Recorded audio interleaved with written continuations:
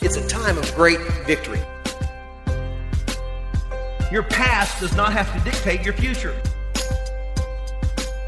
We are on the solid rock, Christ Jesus. God's got something better for you. So we're just going to talk a little bit this morning. Is that okay? Can we just be friends? Can I say some things that I'm going through and talking about? So I want to talk about, anybody else going through hell right now, or is it just me?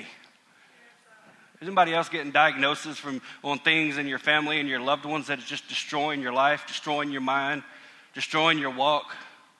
Anybody else? I see a lot of hands. So that makes me believe that what the Lord is telling me is accurate. And I love the songs. I love the songs about the walls falling, the chains breaking. We all need that. We all need that. And the Lord took me back to a place this morning that reminded me of what we are and who He is for us. And so this morning I'm going to talk about Psalms 23. And we're going to switch it up a little bit. We're going to go line by line, precept by precept. It may last 3 minutes. It may last 20. But whatever it is, it's going to be of the Lord. Can we do that this morning? So turn in your Bibles to Psalms 23. Turn in your Bibles to Psalms 23. I'm going to read it, and then we're going to talk about it. Psalms 23. The Lord is my shepherd. I shall not want. He makes me to lie down in green pastures. He leads me beside the still waters. He restores my soul. He leads me in the paths of righteousness for His name's sake. Yea, though I walk through the valley of the shadow of death, I will fear no evil, for Thou art with me. Your rod and your staff, they comfort me. You prepare a table before me in the presence of mine enemies. You anoint my head with oil. My cup runs over. Surely, everybody needs a friend named Shirley, don't we? Surely, goodness and mercy shall follow me all the days of my life, and I will dwell in the house of the Lord forever. So, verse 1 says, the Lord is my shepherd. Let's talk about the Lord. Who is the Lord? The Lord, He was there from the beginning. He is there in the end. He is there in the middle. He is the Lord. He's not a Lord. There's many a Lords that we serve in our life. Some of us have a Lord called cell phone. Some of us have a Lord called YouTube, Instagram, Facebook. There's many gods that we serve, but this is not the God that Psalms 23 is talking about. Psalms 23 is talking about the Alpha and the Omega, the God that was there from the beginning, the God that is going to be there in the end, that no matter what I'm going through, He is the God that I call to. When I'm weak, when I'm hurt, when I'm broken, when my heart has failed me, when diagnosis comes and you only have 2 years to live, who do I run to? The Lord. In Psalms 23, the only Lord. The Lord that said, I love you. The Lord that said, I'll be with you in the dark places when the light's turned on. He's the Lord that is the light. In John 1:1, it says, in the beginning was the Word was with God, and the Word was God. And skip on down to verse 14, and it says, and the Word became flesh. So the same God that created the earth is the same God that became the flesh, that died on the cross for our sins, that we can run to, is the same God that said, by your stripes you are healed. That's the Lord Psalms 23 is talking about. He's the one that told the seas where to stop. He's the one that told the mountains you can only go so high. He's the one that told the valleys you can only be so deep. Amen. He's the one that says, I will be with you always. The Lord is my shepherd. And I was asking the Lord, what is a shepherd? A shepherd is something that is above everybody. A shepherd is somebody that we can see in the low places. See, the sheep are low, the shepherd is high. All I have to do is look up to my eyes and put my eyes on the shepherd. Jesus is the shepherd.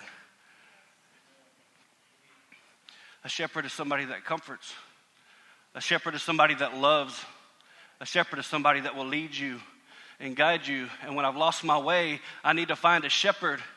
And I can't turn to any shepherd. I have to find the shepherd, the only shepherd. And so I run to Jesus.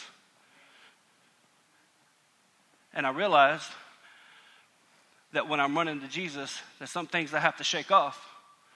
Some things I have to let go because I can't run to Jesus as where he wants me to run if I'm loaded down, if I got all this baggage on me, all this hurt, all this bitterness, all these diagnoses that just wreaks havoc on your mind. And sometimes your mind just plays all these tricks. Well, okay, let's start planning life after this. Let's start planning life for what's going to happen. Let's start carving out the tombstone. No.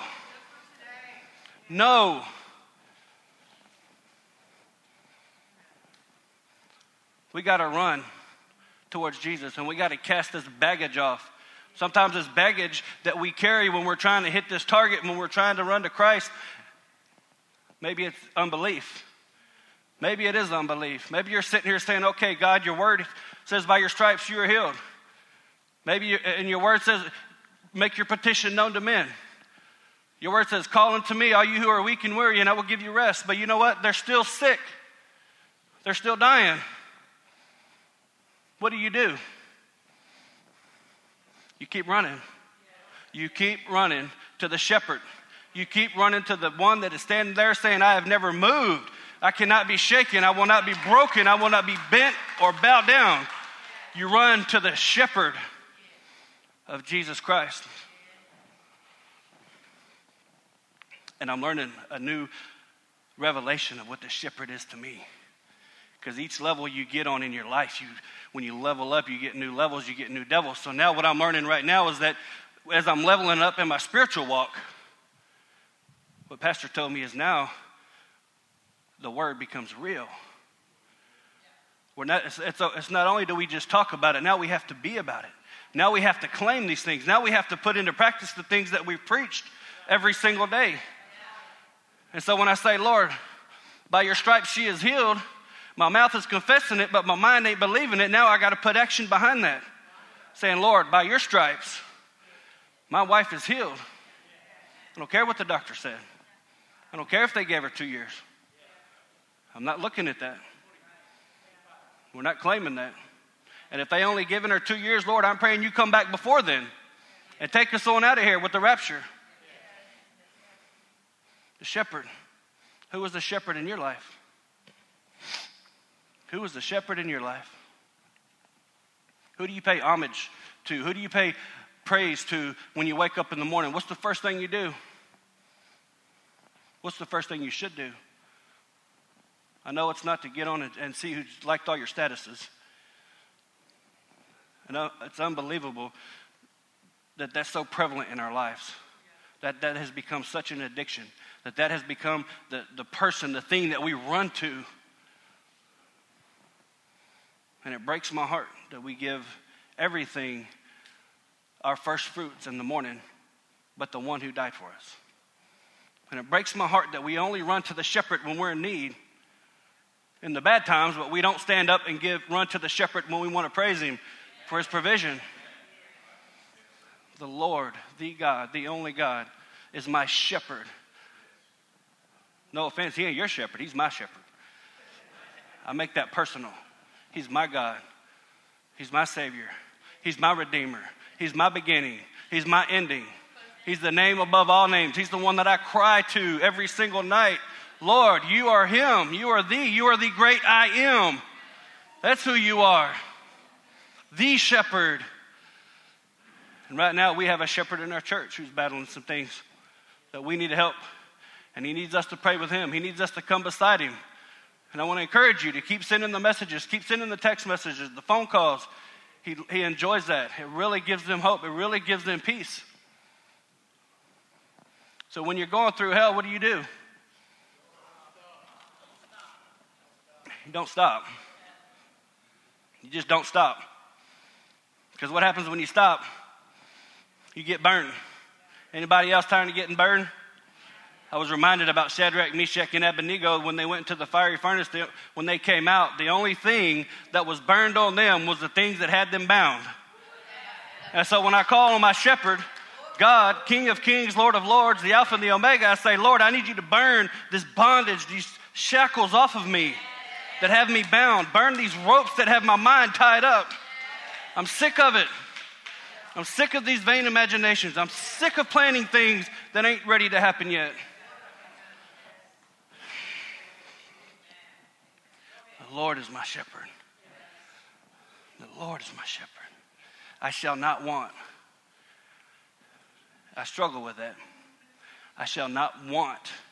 Because right now, I want a healing on my bride. When I met my wife, I saw her from a distance. And I'm telling you, as sure as God is real, when I saw her, before I even spoke to her, I knew she'd be my wife.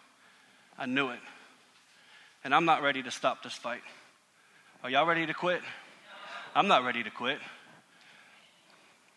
But I want a healing. I want healing on my wife, but it hasn't come yet. So what do we do? What do you do? What does Ephesians 6 say? When you've done all you could do, you stand. Stand and do what? Do you stand and cry? Do you stand and mope? Do you stand and complain? Or do you stand and what? With your hands lifted high, you stand and praise Jesus. That your ways are above my ways. Your thoughts are above my thoughts. I don't know what's around the corner, Father. I don't know what's going to happen tomorrow. But I know who holds tomorrow. Amen? And that's Jesus. He's my want. He gives you the desires of your heart. And I said, Lord, my desire is for my wife to be restored. 100. Not 20. It's not good enough. Not 50%. Lord, I need 100. I need 100. Because you're going to get the glory from this. You're going to get the glory from this. People are going to look at my wife and they're going to praise God for the miracle that you've done because it's been written on paper that it can't be, but you said I am above that and I'm going to make it happen. That is my want, Lord. My want is for you. My want is for you to heal my bride, to heal my mind. My mind is in such turmoil right now because of what God is telling me versus what the devil's telling me. It's affecting my dreams. It's affecting my attitude. It's affecting my Christian walk. It's affecting my study time. And if anybody else is done, I'm done. We'll take another minute of this, Satan. We're serving you notice. Just shout out right now. Get out, Satan. Get out of my mind. Get out of my marriage. Get out of my finances. Get out of my thoughts. Get out of my attitude. I'm done. Not just done, but done. No longer going to walk defeated. I'm going to walk in the victory that the God, the King, the Lord of Lords, who said he is the great I am. That's who I'm walking in.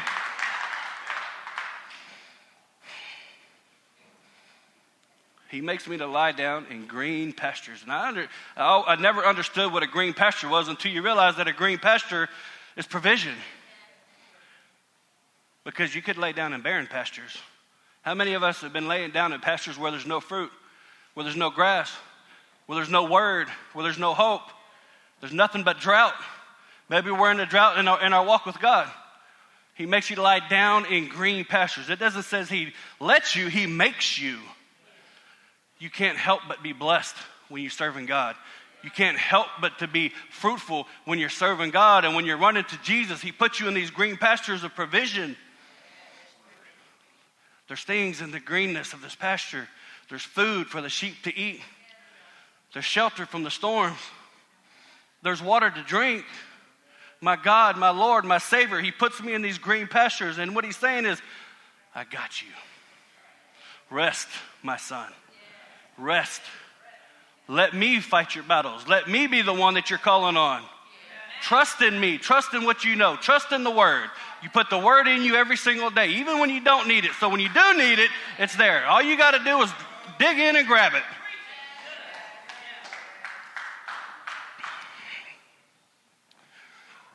He leads me beside still waters.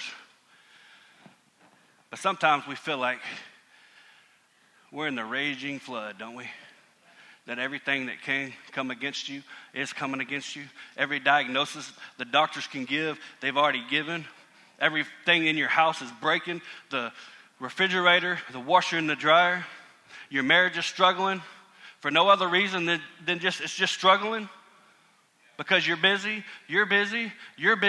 and then things happen and this flood just comes through and just wipes everything out. But what does the Bible say about the flood? What is the parable about the flood? What is your house built upon? The foundation. If you're built on the foundation, it doesn't matter what comes against you. It may hurt, it may burn, and you may get stuck a time or two, but you're not going to go away because you're built on the foundation of Jesus Christ.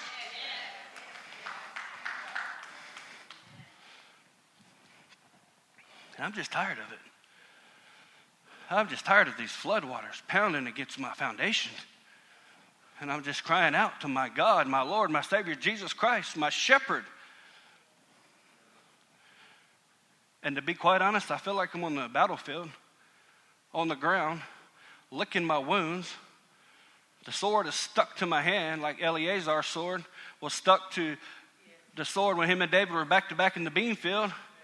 And I just can't even swing anymore. What do? When the floodwater's beating so hard against your house, your foundation, when you're lost, when you're disturbed, when you're always anxious, when you don't know what's going to happen, when you got no peace, you call your brothers. You call your family. You call the people that you know are strong. You call the people that you know ain't in the floodwaters. You call the people that are beside the quiet waters that can help you when you're in the floodwaters because they know some things.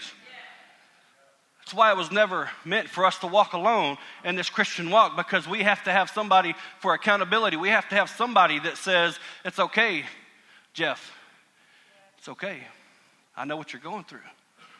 My life is good right now. Let me help you. Do we do that enough? The still waters, it always reminds me of that still small voice. I've been on the deer lease before and been in the creeks and just sat there and just watch the water just trickle, hear the birds chirping, see the grasshoppers hopping, the frogs croaking, mosquitoes biting. The still waters. And it brought me peace. And when I think about Jesus and the still water, I always go back to John chapter 4, where he offered the woman at the well the living water. And when I think about the peaceful waters, I think about the living water. And I can't help but think about Jesus Christ when I'm by this stream. And that peace. We have to have that peace. And sometimes we don't have that peace. We need that peace that surpasses all understanding because we don't understand what God has. We don't understand his will. And you pray and you pray and you pray and you don't get what you're asking for. And finally, you just got to throw your hands up and say, okay, God, thine will be done. Not mine. Thy will be done. And so that's what I'm praying. I'm beside the still waters. Your will be done, Lord, not mine. He leads me in the paths. He restores my soul. Don't we need that right now? Can't we all use that right now? A little restoration in our soul. You know what I'm saying? And I always think about, when I think about restoring my soul, I think about the armor of God. I had a conversation with Brother John, and he said many times as Christians, we get saved and we stop. We put on the helmet of salvation, and then we run out in full charge, ready to attack the enemy. But the problem is we haven't girded ourselves with the rest of the armor. We're not ready for these types of battles. But it's when you put the helmet of salvation on, when the attacks come the hardest. Because when you're going from darkness to light, there's a transition. And in that transition, every demon in hell comes to stop you. Because if you can become an effective Christian, they've lost. And God doesn't want us to lose. Satan doesn't want us to lose. God wants us to win. And the only way we win is we put on the entire armor of God's armor, not ours. My armor is weak. David tried to, when he went out to bring cheese and bread, they tried to put Saul's armor on David. David couldn't fight in Saul's armor. He didn't train in it. That was man's armor. God went out with the armor of God and fought Goliath and won. And sometimes our soul needs to be restored. When you've been beat down, and everybody, and I know people mean well. I've said it to other people. Well, Romans 8:28, all things work together for the good of those who are in Christ Jesus and called according to his purpose. Okay, how is that going to work out for my children? Mr. Scripture Man. Got an answer for everything. You know what I've learned? It's not the amount of scriptures I know, but it's the amount of hugs I give. Sometimes people just need a hug. Sometimes they just need a handshake. Sometimes they just need a punch in the arm that says, you know what? It's okay. It's okay to have these thoughts. It's okay to be upset. Let's get through this together. And the only way that I found to restore my soul is to call on the God, my shepherd, Jesus Christ. Because I can tell you, with a busted soul, a broken spirit, you're ineffective. We are ineffective as Christians. We're ineffective as warriors. We can't even pick ourselves up off the battlefield. How are we going to fight for God's kingdom? We have to restore our soul. Pastor reminded me last night in our conversation that David had to encourage himself. And so how do you encourage yourself? You read the Word of God. That's the only thing I've ever found to encourage me, and chocolate cake. So get some chocolate cake and get the Word of God and go to town. Just forget about the diet for 1 minute and encourage yourself. Restore your soul. And a lot of times my soul is restored by brothers who come alongside me and just say, you know what? I don't have the answers. But you don't have to fight this by yourself. You don't have to go through this by yourself. We're going to fight with you. We're going to walk with you. We're going to take some of the heat from you. We're going to lock our shields together as warriors. And we're going to reflect some of these darts that are coming against you until you are restored in your mind, restored in your spirit. Because when you can restore somebody who's been broken and cast down and downtrodden, and they come back and then now they're fighting with a vengeance. Now they're fighting with a purpose because they know they're not by themselves. He leads me in the path of righteousness for his name's sake. What is righteousness? What is God's righteousness? Right standing with God. So even though we may have done some things, even though our mind is playing tricks on us, even though we're thinking about things we shouldn't be thinking about, we're not living under that condemnation. We live under righteousness of God. We are in the right standing with God. So we cast these things down. Cast all your cares upon me. And I remember when Brother Robert LaQuisa came, and he said, you cast everything on Jesus like a blanket. And I picture that blanket of all my hurts, all my pains, and I'm just throwing it at Jesus Christ, putting it on him. I can't take it anymore. I'm tired of getting whipped, Lord. I'm tired of being broken. I'm tired of being hurt. I'm tired of watching my wife suffer. I'm tired of watching my pastor suffer. I'm tired of watching Danny get sick all the time. I'm just sick of it. I'm sick of it. But it doesn't do no good to be sick of anything if you don't do nothing about it. Sometimes we got to press in for our brothers and our sisters, even when they don't know it. You don't always have to tell somebody you're praying for them. Just do it. Just do it. For his name's sake, there's no name like the name of Jesus. There's no name. His name is above every name. And when I think about Jesus Christ, I think about the Alpha and the Omega. And it doesn't matter what happens. It doesn't matter what I'm going through in my life. All I got to do is speak the name of Jesus, and the demons flee. Now, don't get it twisted. Don't get it twisted. They flee, but guess what they do? They go get their buddies. Yeah, and then they come back sevenfold. Then they attack you worse. So the state of the house that the demons left are worse than when they come back. So we still fight, we still push, we still press, we still read, we still study, we still praise, we still get up and go to work, we still change our kids' diapers, we still bathe our children, we still do the things we're supposed to do no matter what we're going through. Why? Because we're not doing it in our strength. We're doing it in the strength of who? Jesus, my high tower, my banner. He is my shield, he is my buckler. He is the gospel that is on my feet, that makes me run, that helps me to run towards the purpose. Yeah, though I walk through the valley of the shadow of death, I will fear no evil. And anybody else tired of being in the valley? Anybody else tired of walking through the valley of death? Everything that can hit you has hit you. And he's even throwing the kitchen sink at you. All right, it's not a good sermon unless you put that phrase in there, right? Got to throw the kitchen sink too? Does that make it legit now? I think about these valleys that we go through in our lives. And the interesting thing about the valley is that's where all the enemies are.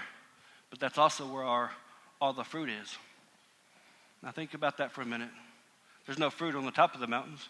Everything that's on top of the mountain, they come down to eat in the valley. Sometimes we have to go through things in the valley that prepares us to get to the next mountain, that prepares us to climb. And you see, even Moses came down from the mountain. He was only up there for a time, for a period, for just a moment, just to hear from God. And when we come up to the mountains, we're only supposed to be up there for just enough time to hear from God, to see where our next purpose, our next goal, our next mission, then we go back down and get back into another valley. Because that's where we learn. That's where we grow. That's where we find our sustenance, is in the valley. But the valley, Pastor always reminds me about the valley, it's just like a grave, like a rut, with both ends knocked out. You know, and the great thing about when you're in that darkness, when the doctors say, you're done, it's over. You're broke. You can't even pay your bills. Your car's busted. You're walking to work. You're begging for rides. You got no money to feed your kids. You know what's so great about the valley? You can't go any lower. Amen. The great thing about the valley is there's only one way out, and that's up. So get what you can get. Take what you can take. Fight who you can fight. Cast the demons off. Break it off. Knock off them old grave clothes and start climbing. Sometimes when you're in the dark place, all you got to do is climb. Put one foot in front of the other. Yeah, though I walk through the valley of the shadow of death. Let me tell you something. Jesus conquered death, hell, and the grave. We should not fear it. We should embrace it. We should love it, because we know that when our last breath here will be our first breath there. This is not the end. It's just a continuation of where we're going to be. I will fear no evil. I've really never feared anything in my life, ever. Not trying to say I'm that guy.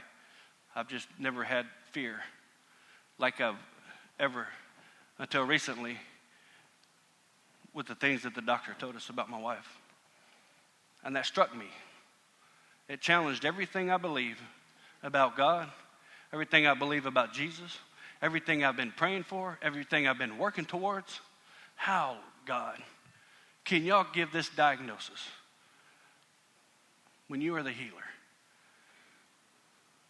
And it struck some fear in me. It struck fear in me for what would happen to me, to my children.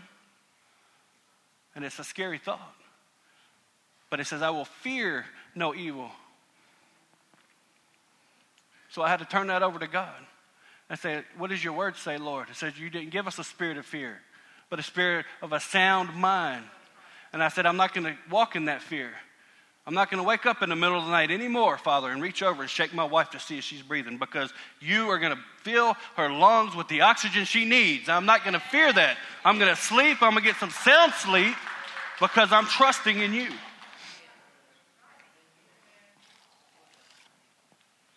I'm just sick and tired of being sick and tired. Amen. Your rod and your staff, they comfort me, is one of my favorite verses, because it says rod and staff. It's the same stick, but the rod, the staff is the one that the shepherd holds so that the sheep can see it. When they see that staff, they know that's the shepherd. The rod is what corrects. Spare the rod, spoil the child.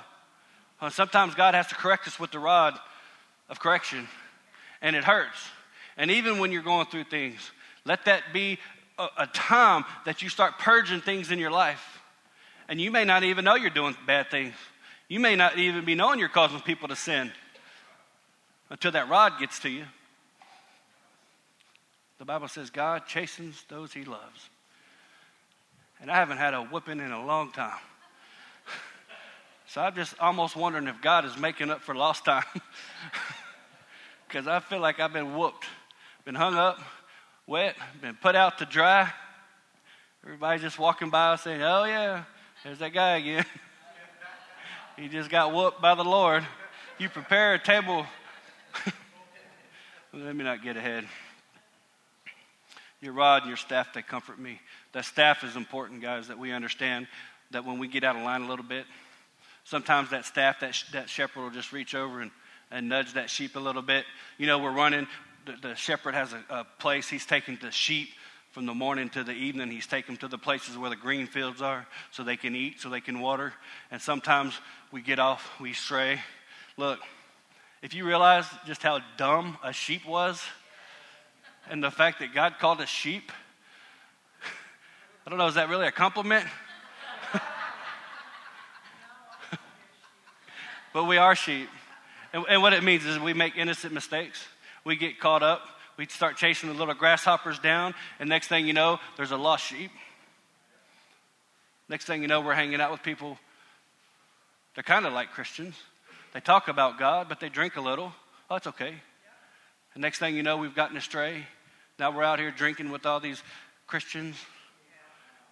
Compromising. We compromise things in our life. We compromise things in our mind where God says, by your stripes you are healed.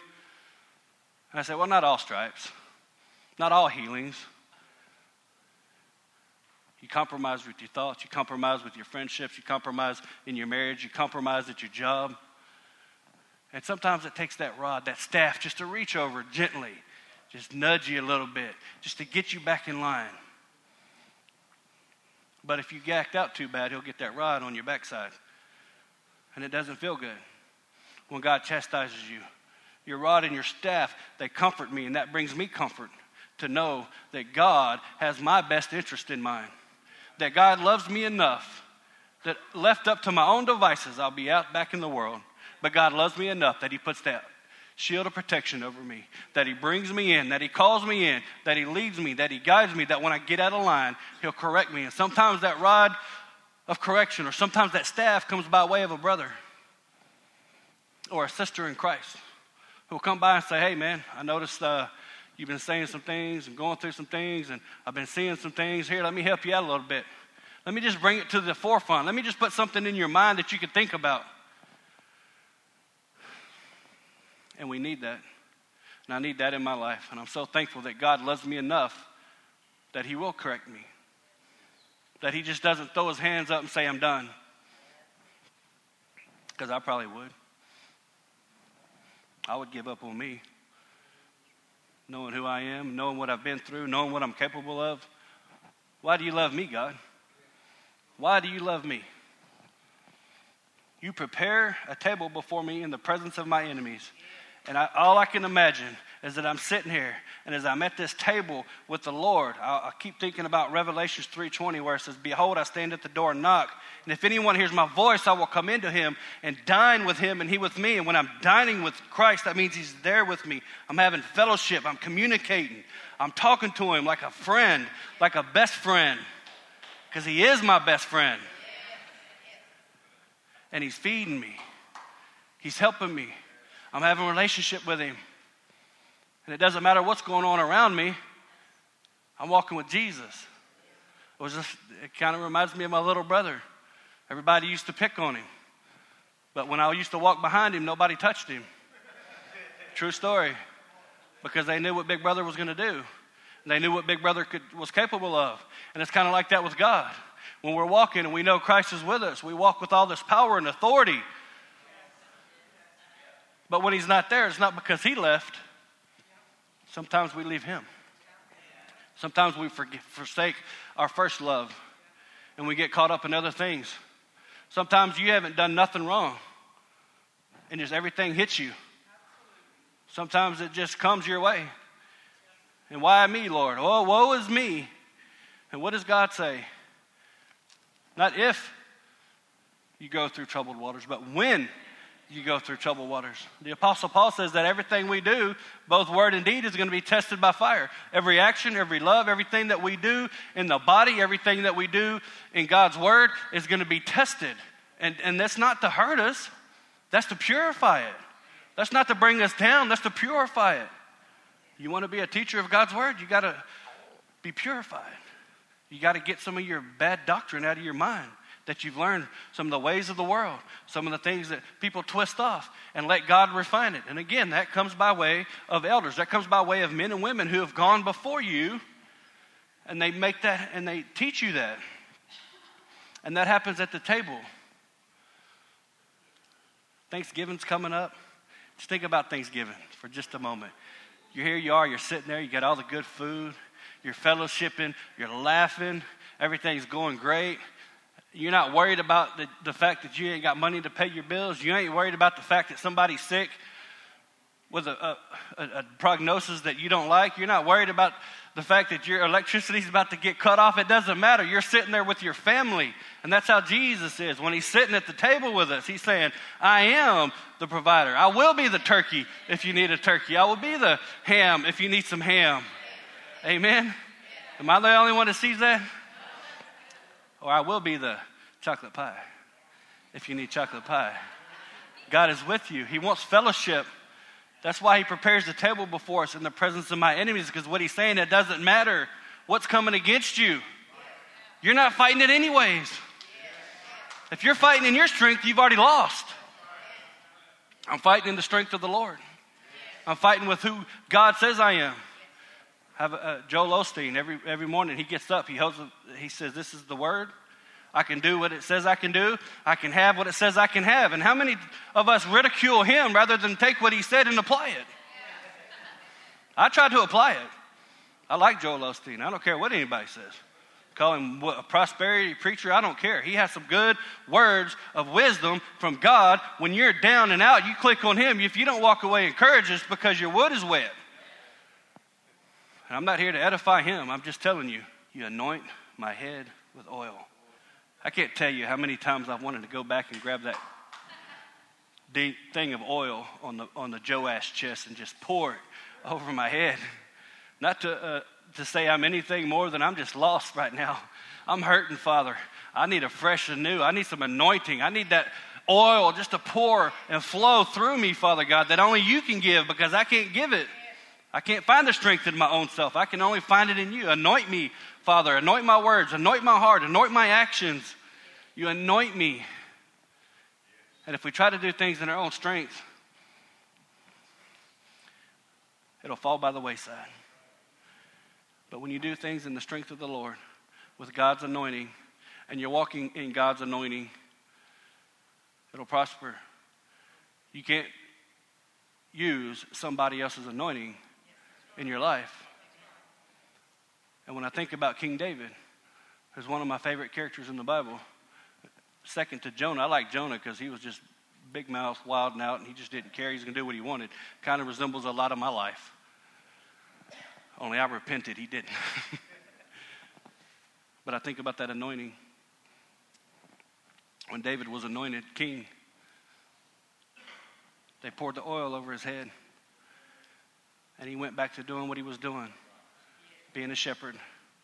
And when we get that anointing from the Lord, that doesn't mean automatically God's going to give us this multi-location church venue. That doesn't mean God's going to open up this window and automatically put us up to be this superstar preacher. It doesn't matter. If you're not putting in the work now, you're not ever going to get up here. Just because you have the anointing, that doesn't mean that moment you get anointed is the time you're supposed to run with it. David was anointed king and he went back to being a shepherd. Sometimes you got to learn some things. If David would have been made king there, he would have never understood and learned how to use his sling and kill the enemies in the desert. He would have never killed Goliath. He was anointed by God. He went back to doing what he was doing. What is your anointing today? What has God anointed you to do today that you're sitting on, that you're not working with, that you're not using, that's growing dormant, that's growing cold? How many of us have buried our anointing in the sand? How many of you have buried your talent in the sand and have run towards something else? You anoint my head with oil. My head is anointed because God says it's anointed. Not because Gabe says it, not because Bob says it. My head is anointed because God says it's anointed. And sometimes when we go and we take up the anointing of somebody else, say, oh, that guy's doing great in that. Let me jump on that bandwagon. Well, it doesn't work like that. And again, I'll tell you one more time about David. When he went to Saul's to bring cheese to his brothers, they tried to put Saul's armor on him, but David wasn't anointed to be the king, so he couldn't wear a king's armor. He was anointed to be the king, but he was not placed to be the king. He had to fight with what he knew, which was his anointing, which was his sling. And my cup runs over. I'll never forget about the conversation I had with my brother Daryl Bailey. He said the reason our cup runs over is because if it doesn't run over, we had nothing to give out. Our cup runs over because we're supposed to give away the excess. It runs over from God's blessings. He doesn't just give you enough. He gives you above and beyond what you could ever think or imagine. So when my cup is running over, I'm going to somebody who's struggling and saying, here, let me help you out with the 20. Let me buy your gas. Let me buy you lunch. Let me buy you some coffee. Hey, let me help you out. Let me pray with you. I'm full of grace right now. You know what? I forgive you. Jeff, you didn't like my church cafeteria shoes. I forgive you, brother. You know, you give out what you have. When your cup is overflowing, what is it overflowing with? I always view my life as two cups. I have the cup of the world and I have the cup of Jesus. And it's like on a scale. So which one is outweighing the other? Which one are you filling? It's easy to fill the cup of the world. You know how you do that? Just quit being a Christian. You don't even have to try. You just stop reading. You just stop praying. You just stop coming to church. You just stop trying to better your walk and run towards the target that God has set before us, and your cup of the world will fill up by itself. You don't even have to try. But when your cup runs over, you just bring it to somebody who needs it. Let's have a cool drink, brother. Let's share a Dr. Pepper. Let's share a cold glass of water. And that's what Jesus told the woman at the well. Let's have a cool drink together. Can you draw me some water? Don't ask questions. Just bring me some water. Let's drink together. Don't we get too mouthy sometimes with God? What about this? Why that? How come? What she said, he said. Who cares? God says, drink from me. Don't drink from them. My cup runs over. Surely goodness and mercy shall follow me all the days of my life. How many of you need more than one friend named Shirley? I need Shirley in my life. But Shirley Goodness. Yes, I need two Shirley. Shirley Goodness and her sister, Shirley Mercy. Okay? They're twins. Goodness and mercy. What is goodness? Just things happen for you. The birds outside your window are doves. They're chirping. You know, the sun's always up when you walk outside. The dew is cresting on the ground. Goodness. The good things happen to those who wait upon the Lord. Surely goodness and mercy shall follow me all the days of my life. Do you want goodness and mercy to follow you? Then you need to go back to verse 1, to the Lord and the shepherd, and follow the Lord and the shepherd. And when you follow the Lord and the shepherd, goodness and mercy will follow you, and you don't even have to try. You're going to wake up one day and say, man, I paid all my bills this week and I got extra money to go buy shirts. Funny at Gabe and Liz, because just they magically change their shirts sometime. That we're blessed. And so goodness follows you. Goodness in your home, goodness in your marriage, goodness in your finances, goodness with your vehicle. Keep your vehicle running. Goodness and mercy. I've messed up so many times. I've wore that word mercy out. And just when I think I'm good, just when I think I've got this Christian thing figured out, I need mercy again. Because I slip and I fall and I blast somebody because I think I know it all, because I'm learning, because I'm moving, because I'm growing. And now we know everything. Now we got the word in our heart. We want to tell you how to fix your life. Give me mercy, Lord. I have failed. I have tripped. I have stumbled. But his mercy will follow you. His goodness will follow you. And not just a little bit, but all the days of your life. When Jesus is your King and your Savior, your whole life will be blessed. That doesn't mean you're not going to go through things. It doesn't mean being a Christian you're not going to go through high waters. It doesn't mean you're not going to be tried and tempted. The disciples, when they got in the boat and went across the Sea of Galilee, they were in the same will. They were walking with God. They were doing and being obedient to God. And that's when the storms came. Why is that? Why did that happen like that? Well, two things happened in that one. Because number one, Jesus wanted to show the disciples that he did have all power. And when he calmed that storm, they knew. But the other thing, it goes back to Peter. You know, Jesus knew he was going to build the church on Peter, but he had to get some things out of Peter first. He had to get some doubts. He had to get some unbeliefs. And sometimes we go through these waters so God could purify us from things that we don't know we need purified from. Peter would have never believed he could walk on water if that storm didn't come. Does that make sense? But he had to let go of the boat. And sometimes you're the only one. Even though one guy got out of the boat and became the only second person in the recorded word of God that walked on water, there was 11 people watching him. Sometimes people are going to watch you prosper. Sometimes people are going to watch your miracle.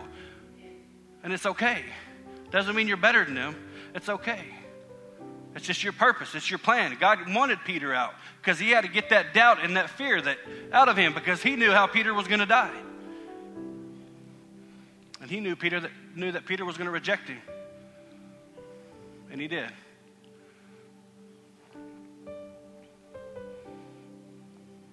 All the days of my life, and I will dwell in the house of the Lord forever. And I said this last week. Our goal here on earth is not to be, we don't have a goal in this earthly body. Our goal, God never intended for us as Christians to reach a point in our Christian walk that we just stop. Our goal is an eternal goal. Our goal is in heaven. So that means we're on a journey. So that means from the time we start to the time we breathe our last, we are pushing and fighting and pressing towards that target. Sometimes that's moving. And that we're not giving in. We're not quitting. We're coming alongside people. We're loving people through some things. The reason we go through things, because we can love people through them. God didn't put me in prison. I put myself in prison. But now, Romans 8:28 comes into play, that all things work together for the good of those who are in Christ Jesus and called according to his purpose. Now I can love some people who've been to prison, and they get out and they say they got no hope. Nobody loves them. The government's cutting their hand on their thumb on their head. I said, there's a way. There's a way. Can we pray this morning? Can we pray this morning?